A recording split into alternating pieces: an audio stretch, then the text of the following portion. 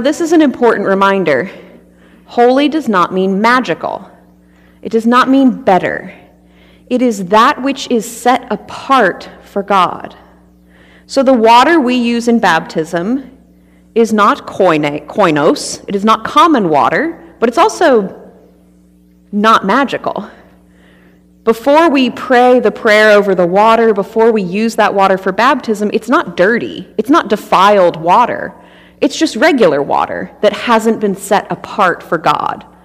So note this, what makes it holy is God's action, not ours. This is always important anytime you're reading about the temple and the Ark of the Covenant is so holy that if you touch it, you die, or, only the priest can do this. Only the priest is allowed to, you remember, eat the bread of the presence. But it's not because they're magical. It's because that which is set apart for God is holy. Because it is set apart for God. So this is interesting to think about in your own life. What it means is there is nothing in your life you cannot offer to God. I mean, except for stuff that's overtly sinful. Don't be like, well, I'm now a cat murderer for God.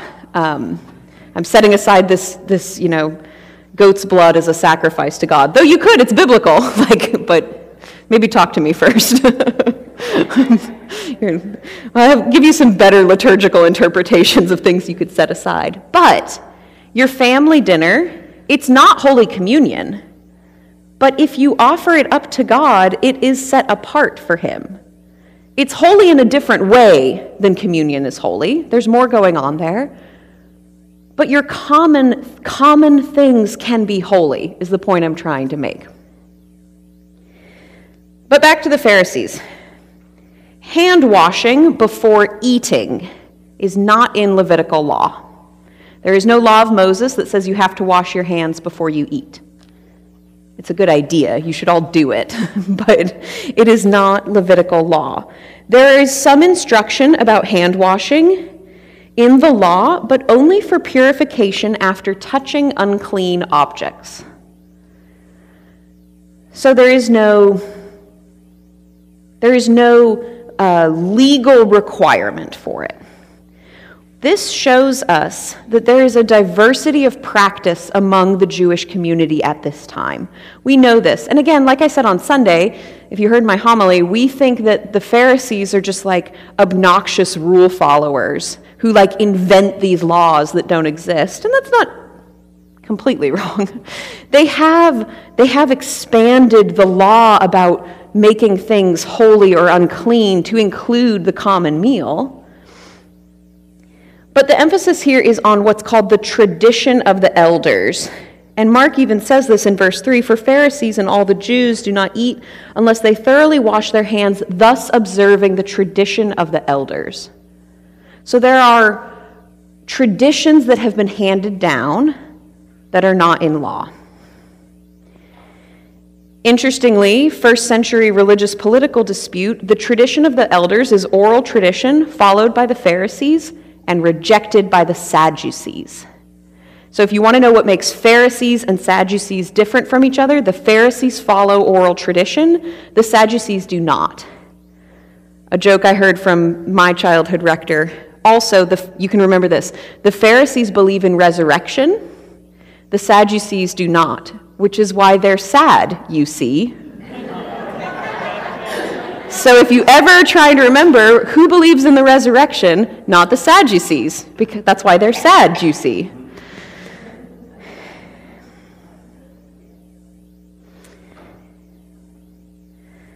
So then Jesus quotes from Isaiah. So the Pharisees and the scribes asked him, "Why do your disciples not live according to the tradition of the elders?" And Jesus says in verse 6, "Isaiah prophesied rightly about you hypocrites, as it was written, 'The people honor me with their lips, but their hearts are far from me. In vain do they worship me, teaching human precepts as doctrine.'"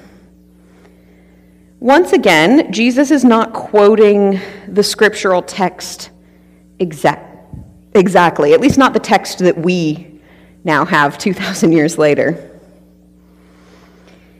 But it doesn't really matter, because the emphasis that Mark is making is Jesus is in line with the prophets, specifically the prophet Isaiah.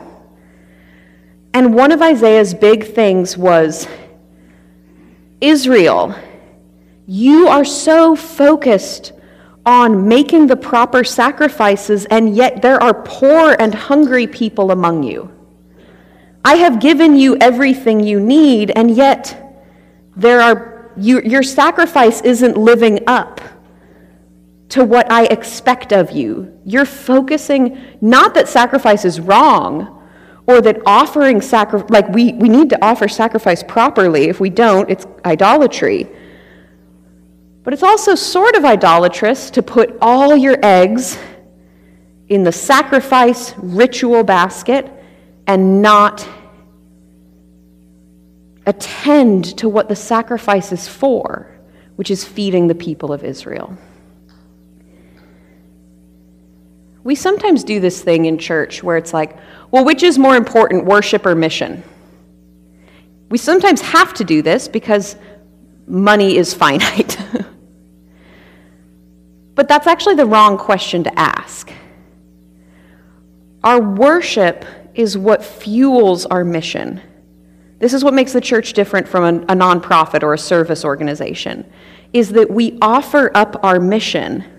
We set it aside to make it not common but holy as a continuation of our worship. So we offer bread and wine and money on God's altar, and then we offer ourselves, our souls and bodies, in service to the Lord.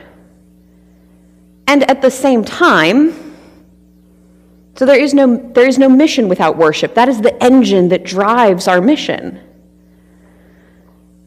If we are all focused on doing the right things, on following the right rules, on worshiping, then, again, like I said in my sermon, like, who is the best at worship? Then we're actually also right in line with what Jesus is saying about the Pharisees. You've put the emphasis in the wrong place. Interestingly, this is such a tangent. I gotta stop. God, please be my helper. In the last day, in the end of times, when God gathers all people to himself, and all the hungry people have been fed, and everyone is housed, and we dwell in the house of the Lord forever, he leads us in green pastures, there will still be worship. We will still gather together to praise God. We will no longer need mission, because God will be all in all, and yet praise will continue. So the question isn't which is better, but which is how is the flow of energy moving? Why are we doing the things we're doing?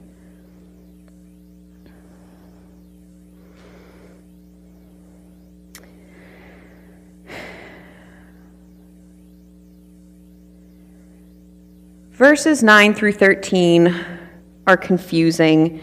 There's like a lot, we're going to mostly skip over them because there's a lot of details here about Jewish sacrificial law and offering money in the temple that we don't super need to go into.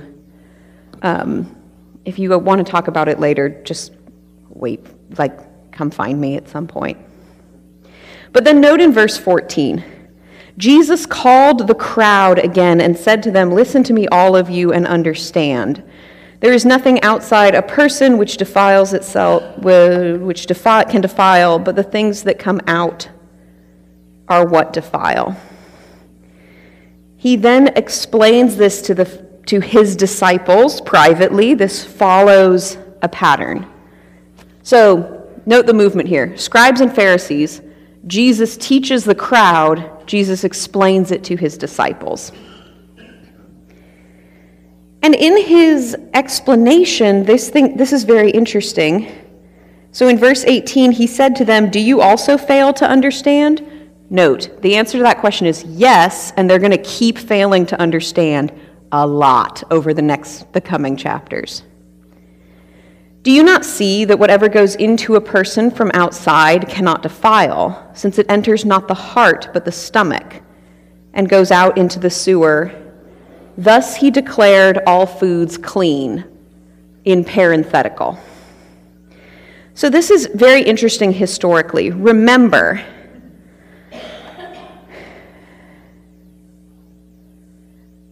Mark is written in the context of the destruction of the temple. Mark is written in the context of the Jewish war with Rome. Jesus has been raised. There's this kind of fledgling community in synagogues, this fledgling Christian community, and then there's the continuing Jewish community. Both are trying to figure out, how do we continue to worship God without the temple? The Pharisees are the ones who win this debate for Jews. For the continuing Jewish community, it is the Pharisees who become the ancestors of what we now call Rabbinic Judaism. Why? Because remember, the Pharisees have this oral tradition, this law, this emphasis, not on temple sacrifices, but on the word, the law, and the tradition around the law of God. So the Pharisees, and later the rabbis, say, well, there is still a temple. It is God's law. It is God's word. And they become the continuing Jewish community. The church answers this question differently. There is still a temple. It is the temple of Jesus' body.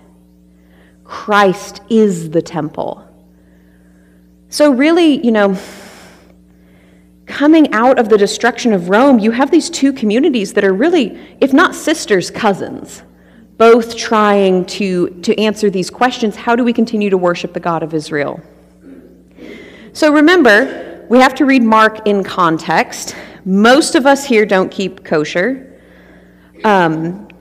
We follow the more Gentile, the Gentile interpretation of how to worship the God of Israel. And so Mark gives this note. Mark is written to Gentiles. And so in the early church, there were a few different groups of Christians. We know this from Paul's letters too, that were emerging, trying to figure out, okay, how do we deal with the Pharisees, the Rabbinic, the continuing Jewish community, and specifically with the Jewish laws we have inherited.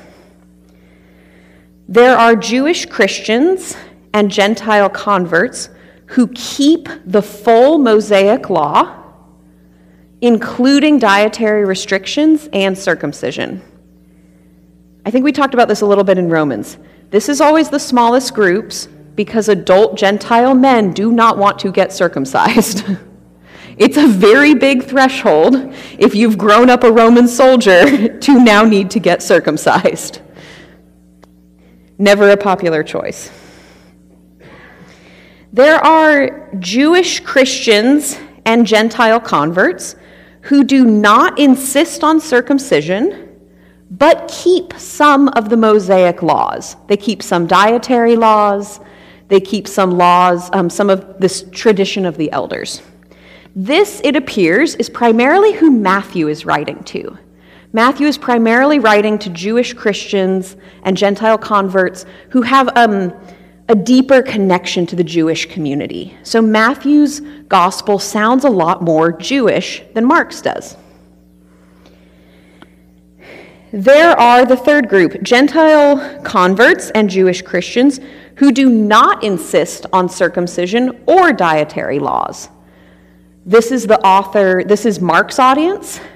This is the audience of Romans. This is most of the Gentile churches to whom Paul writes. They are Jewish Christians and Gentile converts who see Jesus as not a break with the law, but a fulfillment of the law. And so there is no longer a need to be marked by circumcision and dietary laws. You are marked by Christ. And then there are Jewish Christians and Gentile converts who do not insist on laws and see no significance in the continuing Jewish rituals. The first group and the last group primarily went away because You can't, because why? No Old Testament, no Jesus. There is something significant. The Old Testament does not become obsolete because of Jesus. Quite the opposite. It's only by reading the Old Testament, by understanding the law of Moses, that we get what Jesus is doing in the first place. Jesus only makes sense in light of Jewish rituals. If you really want to see this, look at the Gospel of John, where Jesus is the Passover lamb.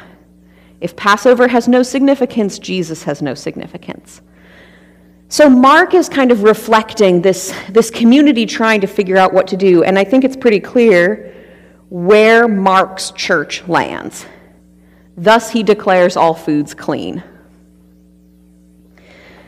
That's not really like an apply it to your life scriptural point, but it is interesting and it's helpful for thinking about how Mark's all Christian texts reflect the needs and concerns of that particular community. And so to remember, too, when Jesus seems really hard on the Pharisees, this is not like Mark's gospel is written, pre-Holocaust. So we have a different understanding of the relationship between the Jewish community and power, state power, authority, oppression, genocide, than Mark would. In Mark's gospel, the Pharisees are the dominant power, and the Christian community is the weaker power. So what this means, and we talked about this a lot in Romans, we should never take Mark's gospel and say, like, well, this is why the church gets to oppress Jews, which has happened in Christian history and should be repented of. We should remember that in this context, the Pharisees have won. They have won the day. And this is why Mark is so punchy about Pharisees.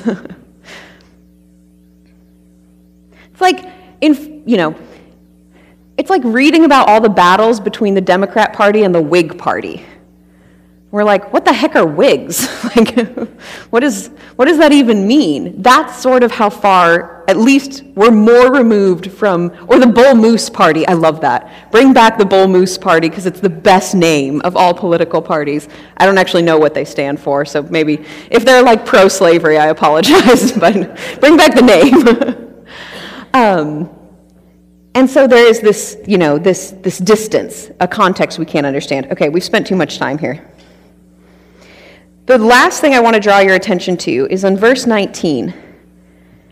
Remember where Jesus says, defilement enters the heart.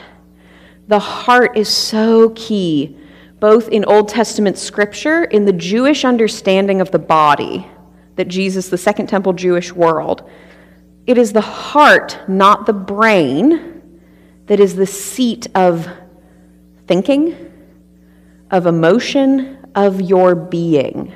Who you are is your heart.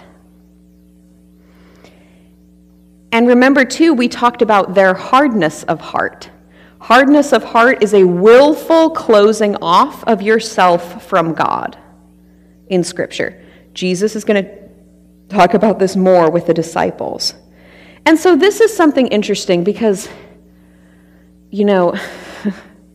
it's so countercultural. I remember at one point in college, I was having trouble with something, and I called my mom, who is wonderful, and she was like, well, I think you should just follow your heart. And I was like, well, if I knew what my heart was saying, I wouldn't be calling you. This was not my first choice, believe me.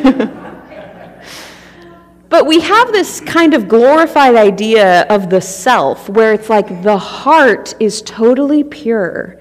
And if you just listen to your heart and follow your heart, you will always make the right decisions. Jesus warns us about this.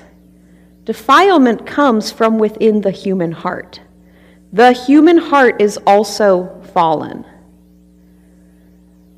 There is no, listening to your heart that gets you out of sinning. This is actually what Calvin meant when he talked about total depravity. Have Have you heard this term before? People will talk about like, oh, in the Reformation, the idea of being like total depravity, totally depraved. Poor Calvin gets a bad rap on this. Later Calvinists haven't helped his rap, but people will say, oh, well, that meant that the Reformers thought that we were like completely sinful. We could not be worse than we are. We're totally depraved. Trust me, you could be worse than you are. You are not totally depraved. None of us are. There's always further to fall. What he meant was, there's no part of you that is free from sin and doesn't need redeeming, even the heart. So this is countercultural, because we live in a society that's all about like, well, I speak my truth, I follow my heart,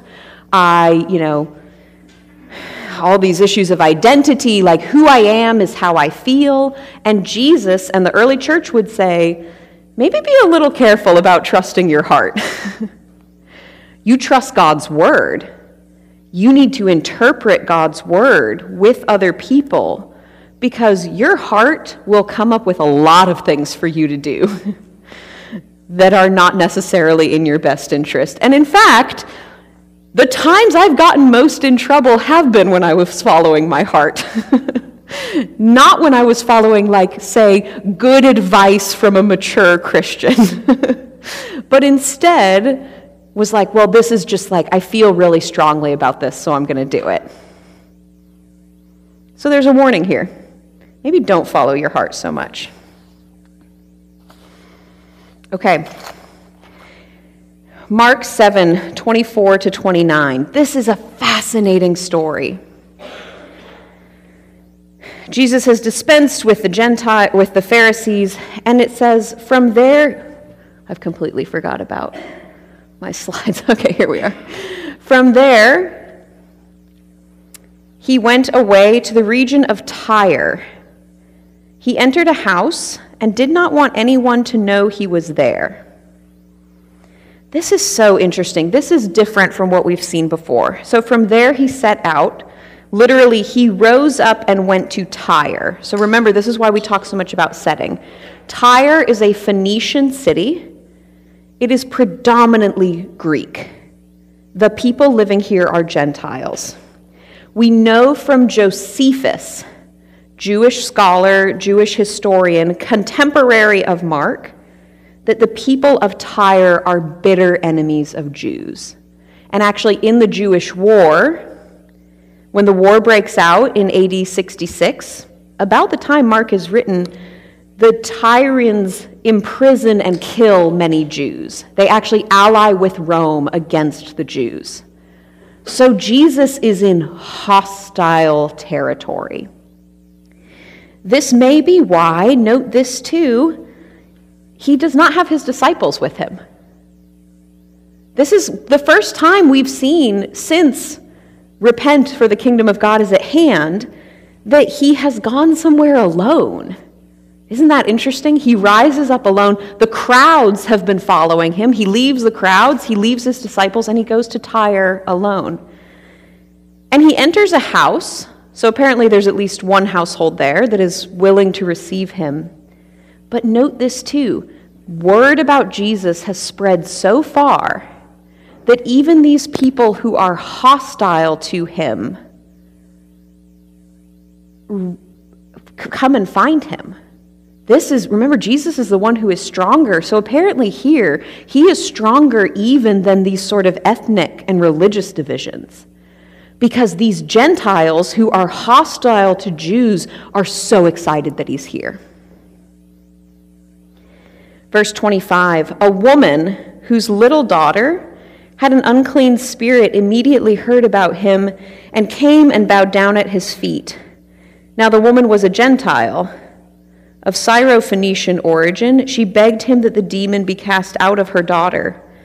He said to her, let the children be fed first, for it is not fair to take the children's food and throw it to the dogs. Okay, a few things to note. Right away, Mark says, right away a woman comes to him. This I think, Mother Barbara opinion, is one of these Markan sandwiches with the Gennesarean demoniac, who as soon as Jesus gets out of the boat, right away, he comes to him. There's this sort of, it's another unclean spirit. There are these parallels. I also wonder if there's a parallel here. This is not in a commentary. This is just Barbara's thought. With the daughter of the leader of the synagogue, whose little daughter, the word is the same. So the leader of the synagogue, a symbol of Jewish authority, has a sick daughter, and this Syrophoenician woman, she's Greek, she's a Gentile, she does not worship the God of Israel. She also has a daughter who needs healing, her little daughter. In verse 27, Jesus' response is harsh. Sometimes people try to clean up Jesus, but I think Jesus is just being harsh here. He's still Jesus, don't worry. He's still our Lord and God. No one else in the gospel is responded to as harshly, possible exception of the disciples. The disciples get their comeuppance. But his response is harsh. So note too, this reflects the Jewish understanding of this kind of cosmic story. Let the children be fed first, and then the others. The biblical understanding of the cosmos, God chooses Israel. We cannot get past that. Okay, I'm trying to think of how to say this without being heretical. This is always a challenge. If it bothers you that God has a chosen people who he fights for, who he loves uniquely, the Bible's going to be hard for you. God is going to be both the God of all creation, and he has a people that he loves particularly. A people that he loves in a different way. Always for the good of the cosmos, but we'll get there. So this also reflects what Paul says in Romans, I came to bring the gospel came to the Jew first and then the Greek, right? Jesus still has a mission among the Jews. He is the Messiah of Israel. And so this is, he's not doing something new here. He's explaining, admittedly in a harsh way, what every Jew knows to be true. What all of his people assume. He is the Messiah of Israel. He comes, let the children of Israel, God's chosen people, be fed first, and then the others. So interestingly, when he says, let the children be fed first automatically means there will be a second. Jesus has fed the 5,000, and he's now going to feed the Gentiles.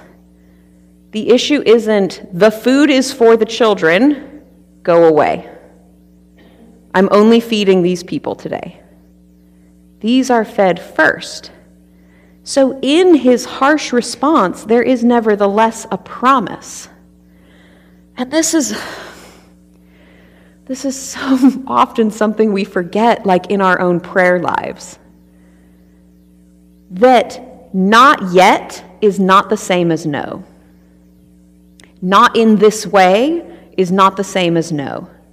Not on your terms is not the same as no. And so often we think like, I used to say in the hospital when I did hospital chaplaincy, the prayer for healing always works. Sometimes God heals our bodies, and sometimes he heals our hearts and souls and minds. Families found this either very comforting or they asked me to leave. Because no one ever actually asked me to leave, but you could see them shut down. I think it's true, but it is also hard. We don't get to demand of God how he answers our prayers. But not yet is not the same as no.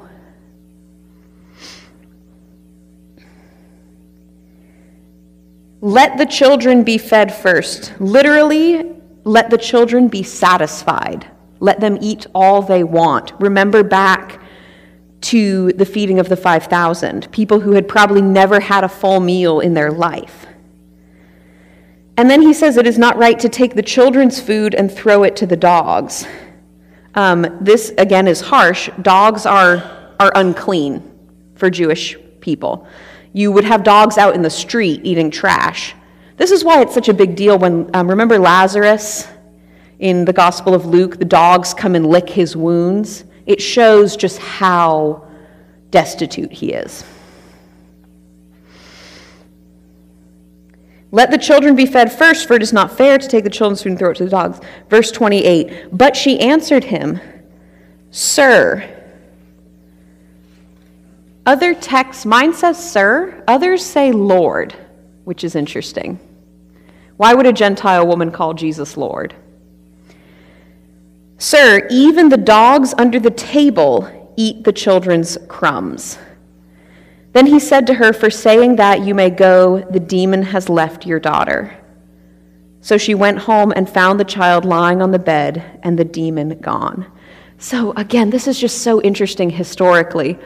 Her response reflects a uniquely Greek culture. In especially upper class households, people had little dogs. Jews don't, but Greeks did. They would have little dogs who ate under the table, and who specifically, because human nature doesn't change, were fed by children. Children were well known to slip little morsels of food to the little dogs under the table. She says to him, her phrase in Greek literally says, even the little dogs eat the children's crumbs. So this reflects, she's coming out of this, she's Syrophoenician, she's coming out of this Greek world, and she meets him in his own metaphor. And Jesus says, so this I think is different. Oh man, it's not just the crumbs under the table. It's the crumbs that are given by the children. The morsels that are given by the children. Who are the children? Israel. Israel feeds the nations. What she's saying is that Israel is the one through whom the nations will be blessed. And this is so consistent with prophecy. God chooses Israel, that's true. He has a unique relationship with Israel, and through you I will bless the nations. God chooses Israel because he loves the nations. Because he is the God of the whole cosmos, not of one, like Baal is only the God of the Canaanites. Israel says, our God is the God of all nations. And so it is through Israel that we are blessed. And so there is an expectation in prophecy, and especially to Jesus, that Israel will bear fruit, 30-fold and 50-fold and 100-fold. The fruit is bringing the nations. Isaiah says, the temple is built on a holy mountain, and all the nations will stream to your light. But in order to do that, the light has to shine. So look at this. This Syrophoenician woman who does not know the Lord God of Israel, she's off like worshiping Athena or whatever, right? She's sacrificing to Artemis. She does not know the Lord God of Israel, and nevertheless, she has understood something that the scribes and Pharisees have missed. Jesus has just finished criticizing the Pharisees. Do you not understand what the prophet Isaiah said? And now here's this woman who gets it. So this is the only time in Scripture that Jesus is beaten in a verbal repartee. And so when he says, he replies to her, because of what you said, literally, because of your word, logos. The word of God has been opened to her. She has understood the scriptures in a way that the experts on the law have not. This is huge. The tables have completely turned.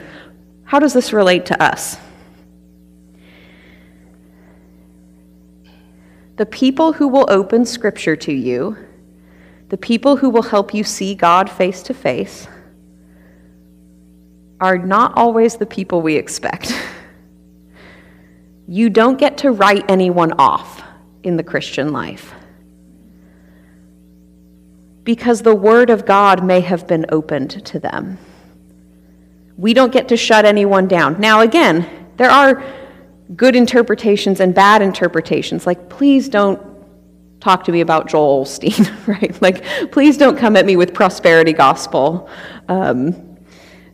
I mean, you can, and we can talk about it, and it'll be fine. Like, we'll still be friends. But we have a very different understanding of the gospel. There was a headline in the Babylon Bee a few years ago that says, Joel Osteen Googles, "What is a Trinity?" I love that. Okay, harsh, like Jesus. There are good and bad interpretations, and yet anyone could be part of opening up God's Word to us. That's the first emphasis. The second, who is Jesus? The God of the nations, the Messiah of the nations, we see for the first time. This is fairly radical.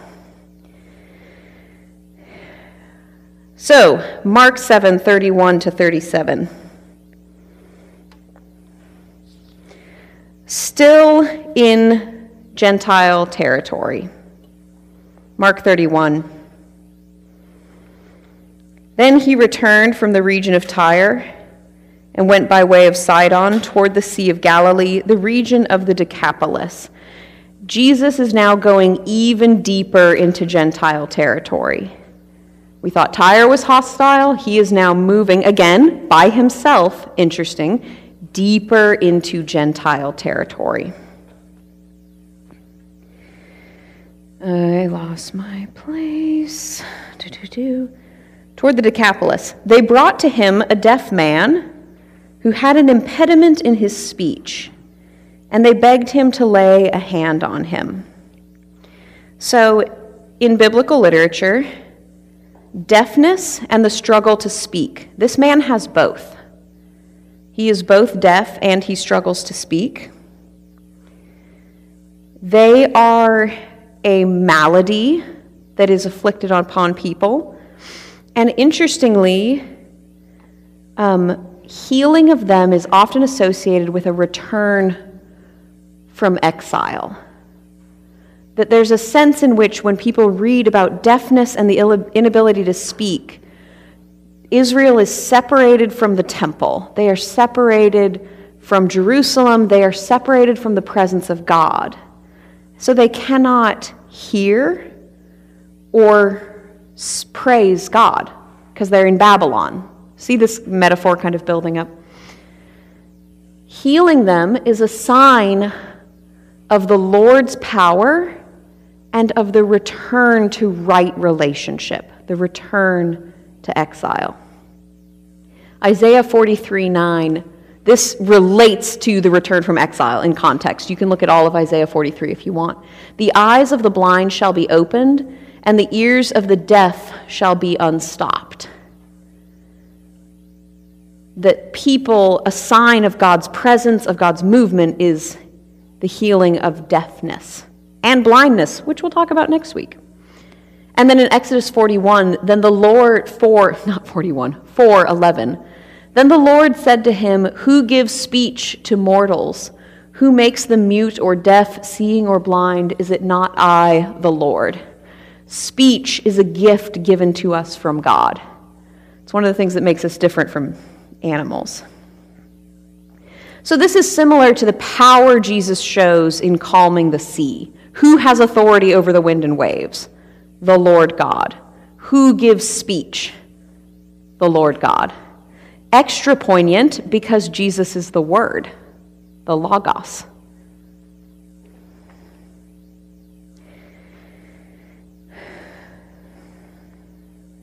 So once again, this crowd has come to him. In verse 33, he took him aside in private, away from the crowd, and put his fingers into his ears, and he spat and touched his tongue. Then looking up to heaven, he sighed and said to him, "Ephphatha," that is, be opened. When I was in Sunday school, I was equal parts intrigued and grossed out by this story. This is so like visceral, bodily Jesus, right? Like if you've forgotten that Jesus is a human being, this will remind you. He puts his fingers in the man's ears. He spits. It doesn't appear he spits on the man, though he'll do that next week. And he touches his tongue. Does this like feel weird to anyone? Did you read this and are like remember my pastor at my old church? That doesn't sound like Jesus to me. It feels weird. It feels icky. It's like we like the Jesus feeding the 5,000, where he's like sitting on the grass and he has the bread and he blesses and he breaks. This is earthy Jesus. This is hippie crunchy Jesus, down to earth Jesus. Why? Something is going on here. So, again, we have to remember context. Jesus is in Gentile territory, healing by putting fingers in ears, spitting and touching the tongue. What does this relate to? He touches the man's ears because he is deaf. He spits and touches his tongue because he cannot speak. This is what, when scholars talk about the ancient Near East and things like this, they call sympathetic magic. The idea that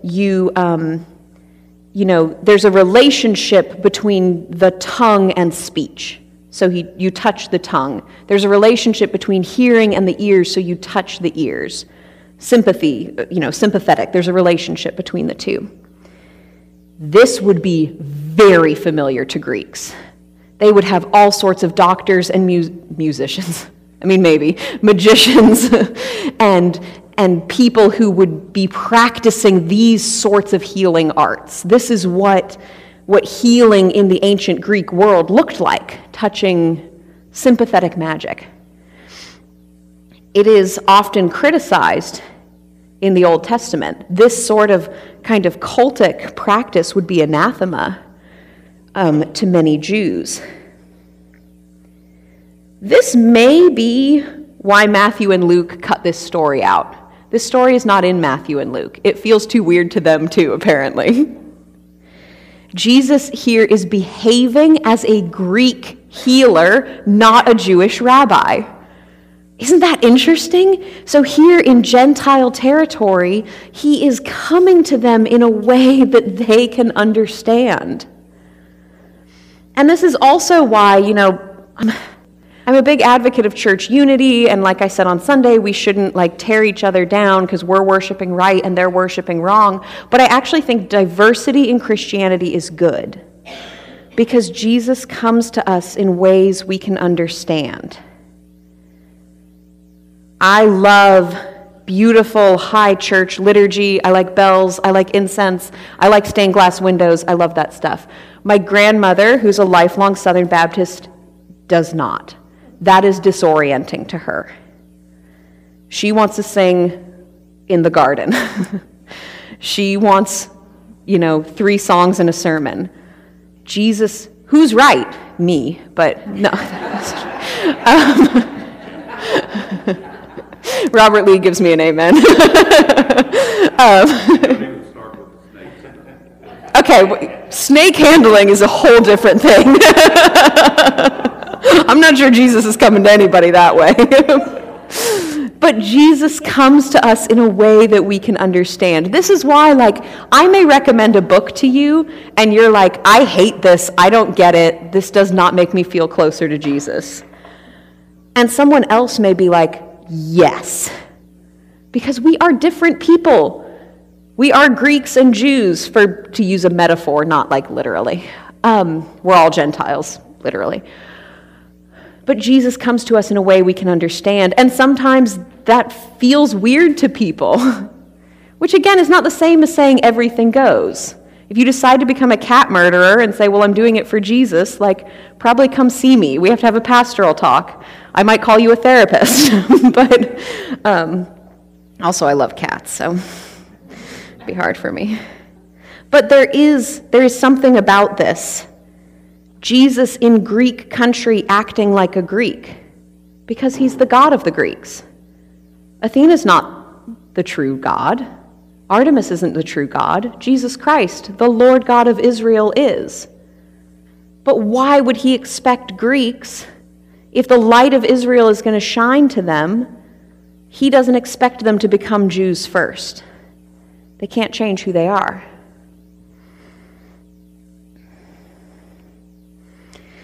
So then again, this is so, we could spend the whole time on this. Ephatha, be opened, blah, blah, blah. And immediately his ears were opened, his tongue was unstopped, and he spoke plainly. Then Jesus ordered them to tell no one. Isn't it interesting when he tells them to tell people things and not? This is why so many scholars spend their whole lives arguing about the messianic secret in Mark. But the more he ordered them, the more zealously they proclaimed it. I love that. It's so human nature. Okay, yeah, I'll do that, Jesus. Hey, have you guys heard? And interestingly, Mark uses so few words.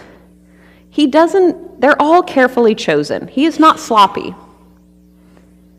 It's not an accident that Jesus tells the Syrophoenician woman, your word, because of your word, your daughter is healed.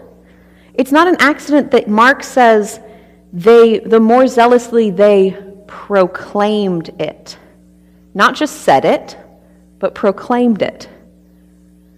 So interestingly, they're contradicting Jesus, and yet these Greeks are the missionaries of the gospel.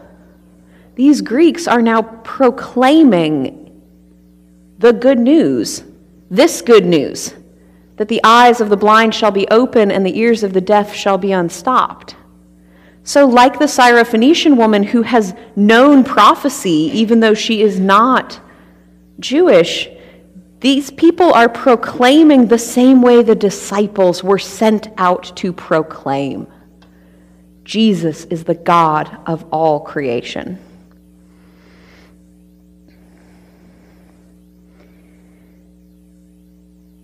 Note here we have, I guess I should finish reading this section.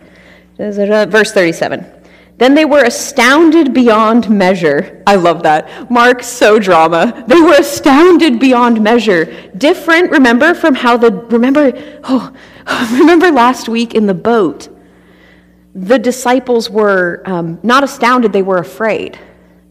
But here, these people are astounded beyond measure. An overflowing of amazement, of awe. Saying, he has done everything well, he makes even the deaf to hear and the mute to speak. A new title for Jesus, this time from Gentiles.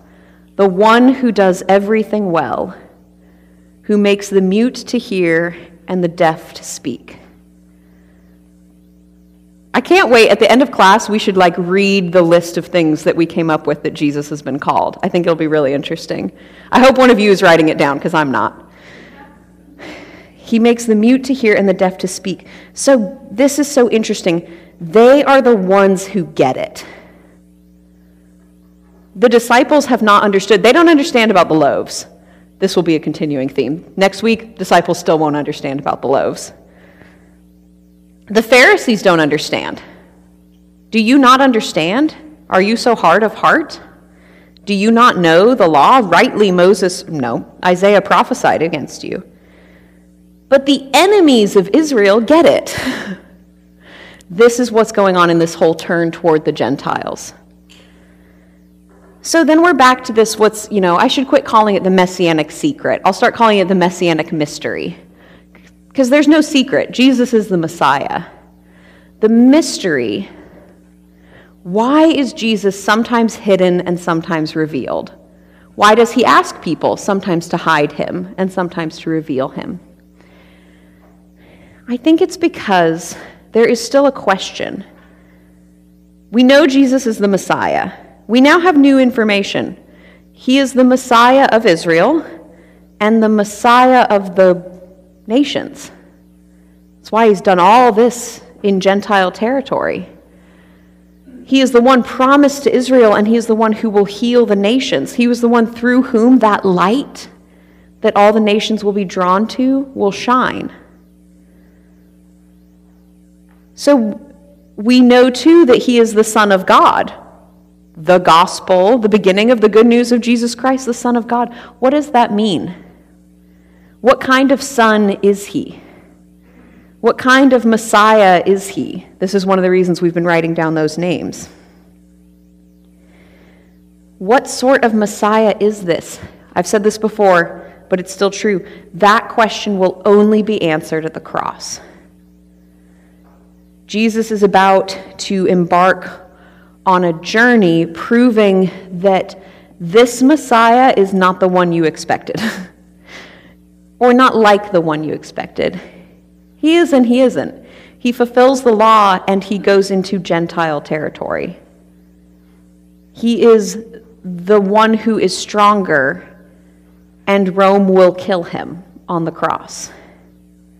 He is the giver of the law, and he is bound by the law. And I think that's what's going on with this messianic mystery, is that until we're at the cross and at the tomb and at Easter Sunday, something about Jesus is going to be hidden. We did it. We got all the way through chapter 7. Next week, we're going to look at chapter 8, verses 1 through 26, where there will be more blindness and more feeding of bread. So we'll see you all then. Register for Food for Thought if you haven't already. Join us for All Souls. Is there anything else I'm missing? I don't think so. Great. Thank you for being here. Enjoy your small groups. Oh, one thing. I know I'm behind on uploading the recording. I'm going to go upload today and last week right now. So we'll be all up to date.